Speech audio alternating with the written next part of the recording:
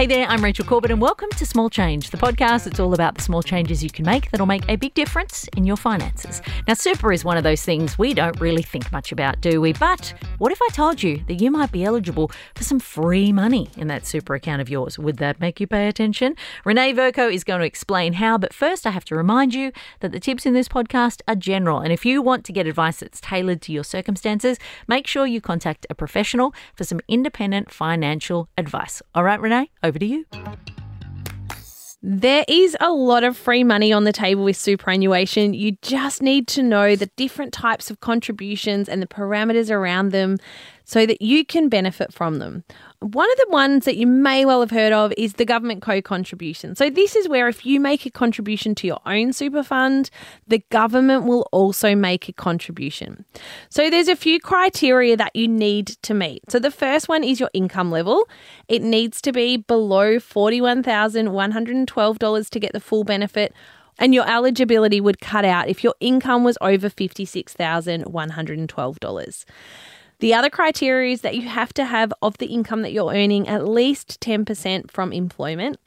And you can put in up to $1,000 into your super fund that is eligible for this co-contribution. So let's say you put in the full $1,000, the government would add $500 to your super fund. So that's a 50% return on your money before it's even started to be invested. The spouse contribution is one of those super contributions that a lot of people don't know about. So if this is your situation where you or your partner are earning less than $37,000 a year, and it might be just temporary because you're working part-time or you're currently not working, let's just use you as the example, and let's say that your income is going to be below $37,000 for the financial year. Now, you can actually earn up to a maximum of $40,000 to still get part of this benefit, but let's use the $37,000 example. You need to be under the age of 67, and your spouse makes a $3,000 contribution to your super.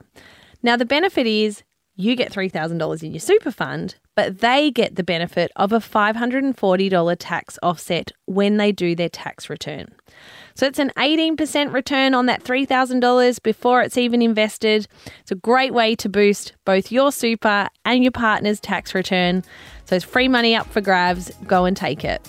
Ugh, who doesn't like free money? Absolutely nobody. Now, if you've got a question for any of our wonderful experts or you want to share how these small changes are impacting your finances, drop us an email at smallchange@novapodcast.com.au and I will catch you on Monday for another tip.